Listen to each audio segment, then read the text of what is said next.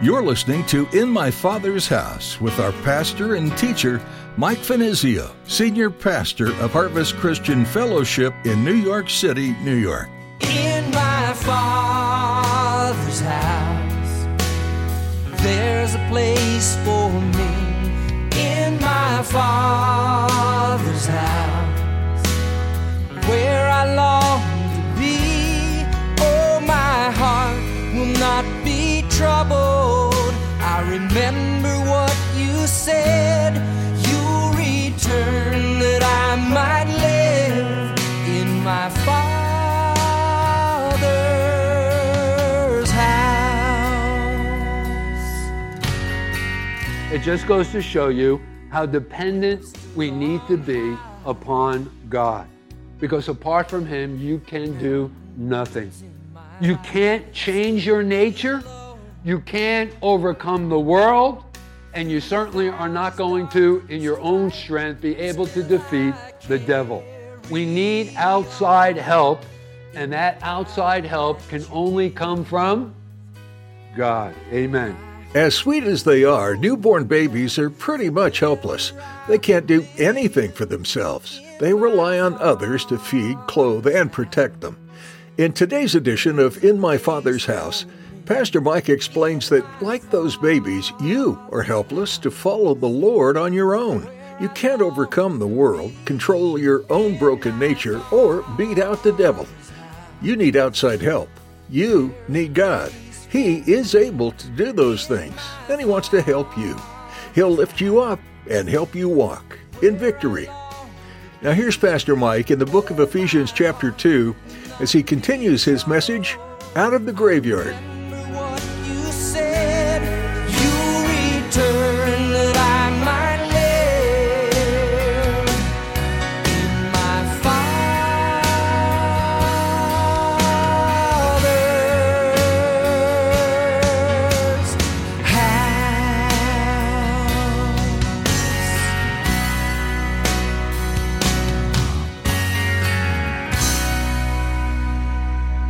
Then there's the devil.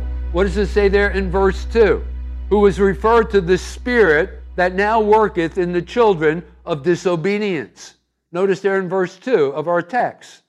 And this would suggest that he is the one who controls the course of this world.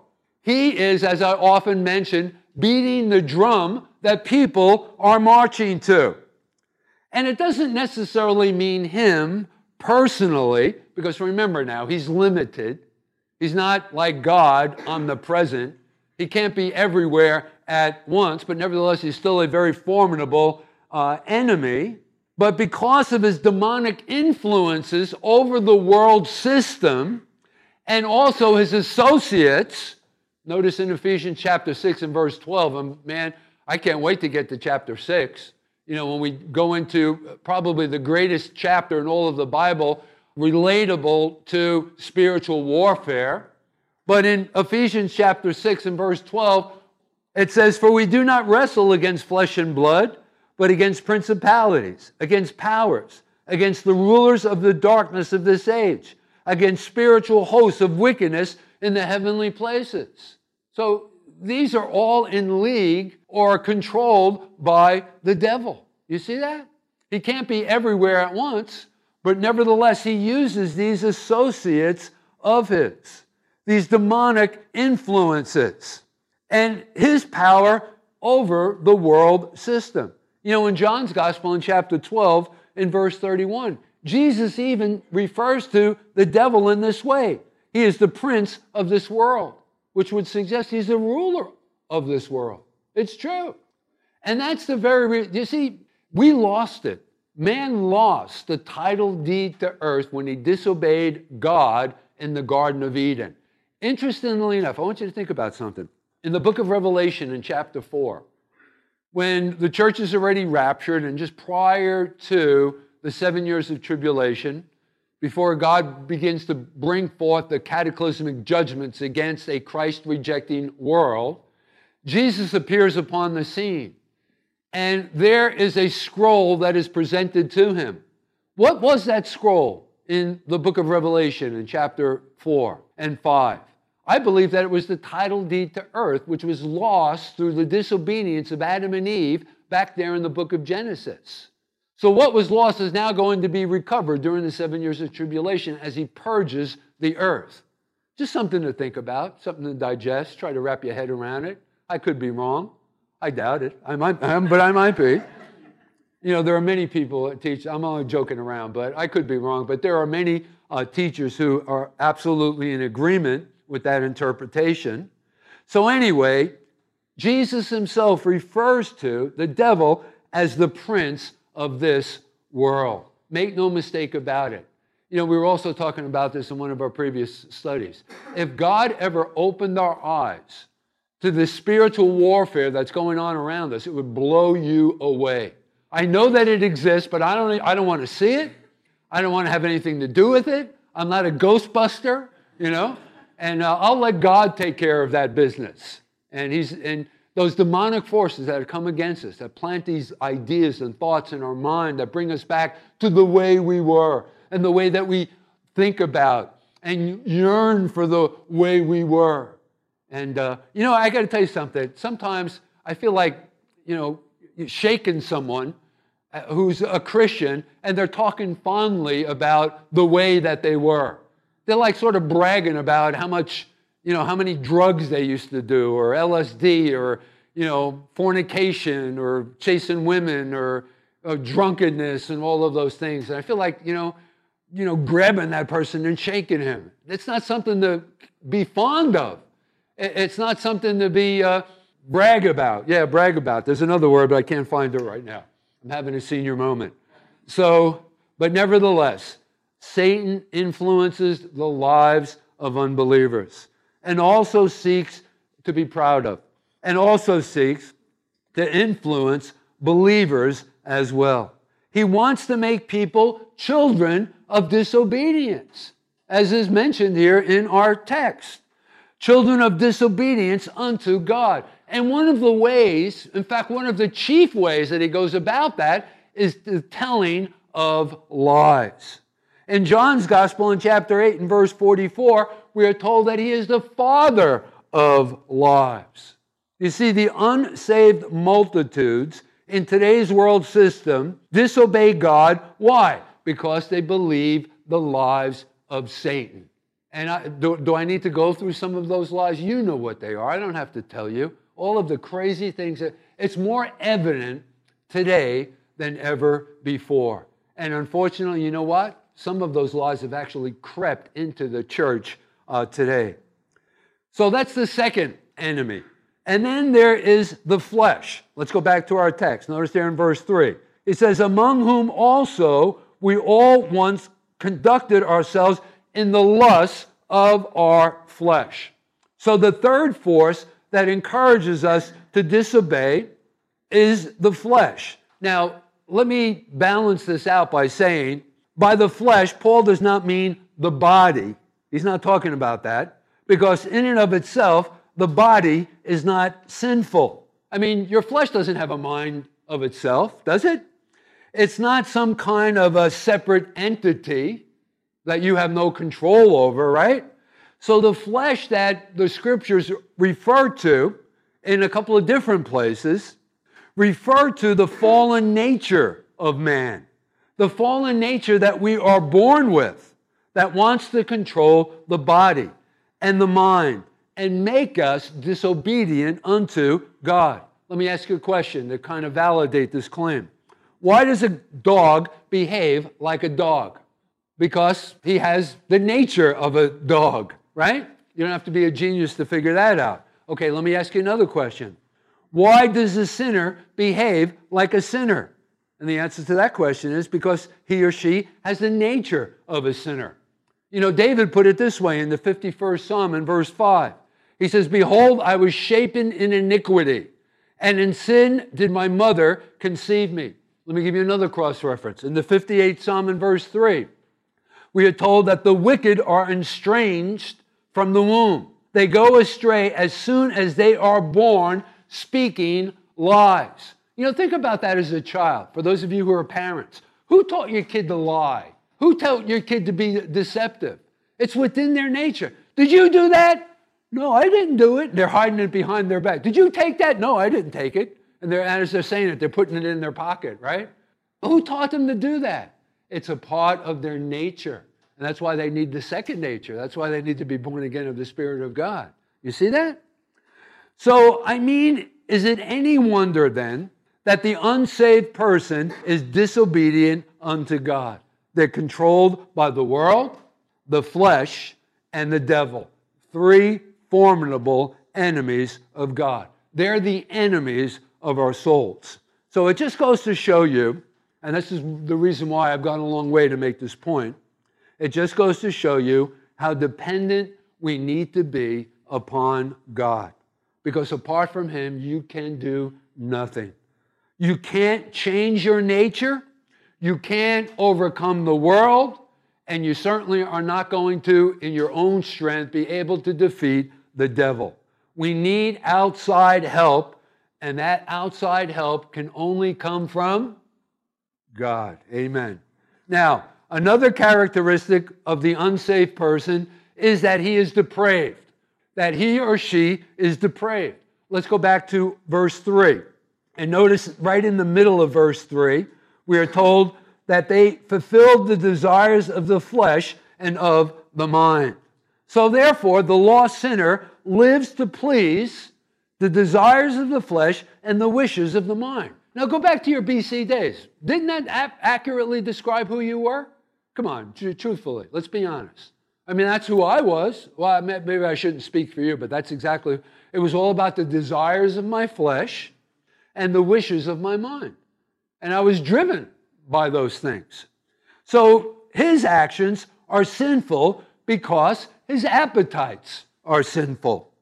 The word depraved doesn't mean that the unsaved person only does evil or that he is incapable of doing good, but it rather means he is incapable of doing anything to merit salvation or meet the high standards of God's holiness. For example, here's the case in point. Jesus said that the lost sinners do good to each other. In Luke's Gospel in chapter 6, in verse 33. And this is a depraved person that Jesus is referring to here. And if you do good to those who do good to you, what credit is that to you? For even sinners do the same. So a sinner does the same. He has the capacity to be able to do good. I mean, there are a lot of good people out there that do good things, charitable work, who aren't believers. But nevertheless, it doesn't mean when you use the term depraved to describe them, you got to understand that also means that they can't do anything to merit salvation. All of the good works that they do, combined, would not add up for them to be able to merit salvation or meet the high standards of God's holiness. I'll give you another example of this. The lost sinner also does good things for their children. They take care of their children. They provide for their children. They pay their kids' tuition. They're very faithful in doing that. Like, for example, in Luke's Gospel in chapter 11 and verse 13, Jesus said, if you then being evil know how to, and the word evil there can be translated sinner, and you being a sinner know how to give good gifts to your children. So right there, he's saying, you know how to give good. How much more shall your heavenly Father give the Holy Spirit to those who ask him, in context. But again, the point is that, a depraved person doesn't necessarily mean that he can't do good things. So that's what I'm trying to establish here. But again, they can't do anything spiritually good to please God. Let me give you another example, one final example of this. Remember when Paul was getting the political runaround? He had stood before kings and governors, and then finally, which was in his right as a Roman citizen, made his appeal unto Caesar. And so off he goes to Rome. And he gets on a boat, and this whole storm comes up on the sea, and you know how the story goes. He's shipwrecked, and he makes his way to land, and on a particular island called Melita.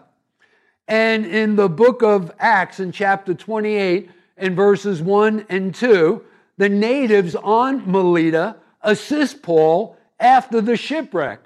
And they exercised these good works towards him and those who were also in his company. And in that text of Scripture, the Bible tells us that they showed us unusual kindness. And those are the exact words that are used in that text. Acts chapter 28, sometime during the week, check it out for yourself. Acts chapter 28, verses 1 and 2. But they still needed to be saved. They were still depraved, even though they assisted Paul. And they probably saved the lives of many. They were still depraved. Why? Because they couldn't do anything to merit salvation or merit God's high standards of holiness. And that's why, after a while, remember he was warming himself by the fires. Remember, he took some wood and placed it on the fire, and a viper, a snake, or some venomous kind of a reptile jumped onto him. And all of the natives knew that lights out for Paul. They knew that it was a venomous reptile, and they were just waiting for Paul to kind of keel over. But he just shook it off into the fire, and nothing happened. And it provided a platform for Paul to preach the gospel. Why did he preach the gospel to him? Because he recognized that they were depraved and that they needed to hear the gospel of the Lord and Savior, Jesus Christ. You see that? And so then the final characteristic, and then we're going to close out our message, the final characteristic of the unsaved person is that they are doomed. And listen, I don't take any joy in proclaiming this to anyone. I suppose that you wouldn't be here unless you are a believer. But there are times when people are invited to come and they may not have made a decision for Christ before, and they're not saved. They haven't secured their eternal destiny. So I don't take any joy in proclaiming this, but it's necessary. You got to let people know. I mean, people need to know that they're drowning before they realize that they need to be saved. Before you can offer them not a life jacket, a life preserver. Here's a person who's fallen overboard and they're flailing or in the waters and they're going down for the third time. But if they don't recognize that they need to be saved, that they're going to drown, even though you've thrown overboard that life preserver, they're not going to grab it. And in a sense, that's what the gospel is, right? We need to let them know. We're responsible as believers to do that. So notice the latter part of verse 3. And were by nature children of wrath, just as others. So the point is that, and this is the final characteristic of the unsaved person, they are doomed. By nature, they are children of wrath. By deed, they are children of disobedience. Now, the unsaved person who doesn't know, who doesn't believe in Christ, the truth is they're condemned already. In John's Gospel in chapter 3 and verse 18, we ignore this. We're always thinking about John 3:16, which is probably the most well-known and beloved verse in all of the Bible. For God so loved the world that he gave his only begotten Son, that whosoever believe in him should not perish but have everlasting life. But read on. And in that same chapter in verse 18, it says, he who believes in him is not condemned, but he who does not believe is condemned already, because he has not believed in the name of the only begotten Son of God. That's what he has to look forward to in eternity. That person is condemned. Do you understand that? And that's why it says there in verse 3, and were by nature children of wrath, just as others or everybody else. Listen, gang, the sentence has been passed, but God, praise the Lord, in his mercy, is staying the execution of the sentence. True, man cannot save himself, but God, in his grace, steps in to make salvation possible. Just go to verse 4 quickly. Just look at the first two verses. And I'm not going to get into this. I'm going to close it out in just a moment. But those two words, notice in verse 4, those two words, but God. And those two words make all of the difference in the world. Think about our condition. And if it wasn't for the love and the mercy of God stepping in, but God. So let me say that again. The sentence has been passed. We've already been condemned. But God in his mercy is staying the execution of the sentence. Yes, man cannot save himself, but God in his grace steps in to make salvation possible. What a difference those two words make. We don't have to live in a graveyard. God help us to receive of his love today. So, God performs resurrections. He reaches down to where ruined, miserable, trapped sinners are living, and he brings them to spiritual life again. He calls them, and his voice, which quickens the dead, brings them running to that which beforehand they both shunned and feared. Isn't that true? Let me just close with this one last thing. This is something that was quoted by George Whitefield, who is the great evangelist. And he compared this whole thing to Christ's raising of Lazarus. And I will close with this. He says, writing, "Come ye dead, Christless, unconverted sinners.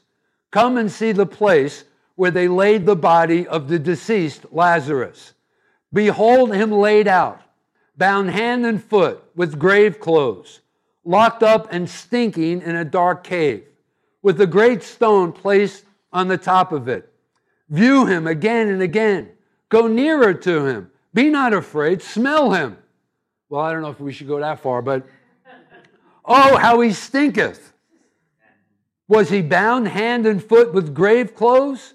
So art thou bound hand and foot with thy corruptions. And as a stone was laid on the sepulchre, so is there a stone of unbelief upon your stupid heart. Perhaps, that's what he said. Perhaps thou hast lain in this state not only for 4 days, like Lazarus, but for many years, stinking in God's nostrils. And what is still more affecting, thou art unable to raise thyself out of this loathsome dead state to a life of righteousness and true holiness, as ever Lazarus was to raise himself from the cave in which he lay so long. Thou mayest try the power of thy own boasted free will, and the force and energy of moral persuasion, and rational arguments, which without all doubt have their proper place in religion. But all your efforts exerted will never so much vigor, will prove fruitless and abortive till that same Jesus who said, "Take away the stone," and cried, "Lazarus, come forth," also quickens you. And so, apart from that quickening voice of God, there would be no hope for anyone. But because of it, even the worst and most determined rebel and sinner may be saved. In my Father's house, there's a place for me. In my Father's house, where I long to be. Oh, my We're so glad you joined us today on In My Father's House for our continuing verse-by-verse study through the book of Ephesians. If you'd like to hear more messages from Pastor Mike, please visit our website at harvestnyc.org. You can also listen online by going to the Resources tab, or you can find them on one place and search for Harvest Christian Fellowship or Pastor Mike Finizio. Viewing our recent services in their entirety can be an option as well through Vimeo. Just follow the link at our website. Again, that's harvestnyc.org. We also invite you to subscribe to our podcast. Just search your favorite platform for In My Father's House. If you're ever in or near the Midtown Manhattan area and are looking for a church home, come visit us here at Harvest Christian Fellowship. We meet every week for worship, Bible study, and fellowship. It's easy to get here, and you can reserve your seat at our website. If you can't make it in person, that's okay. Join us on the live stream to participate in our services virtually. Just follow the link at harvestnyc.org. If you happen to have any questions for us, don't hesitate to give us a call at 212-247-1877. That number again is 212-247-1877. or connect with us on Facebook and Instagram by following the links on our website. Again, that's harvestnyc.org. We're so glad you took the time to listen in today, and we hope you'll join us again next time on In My Father's House.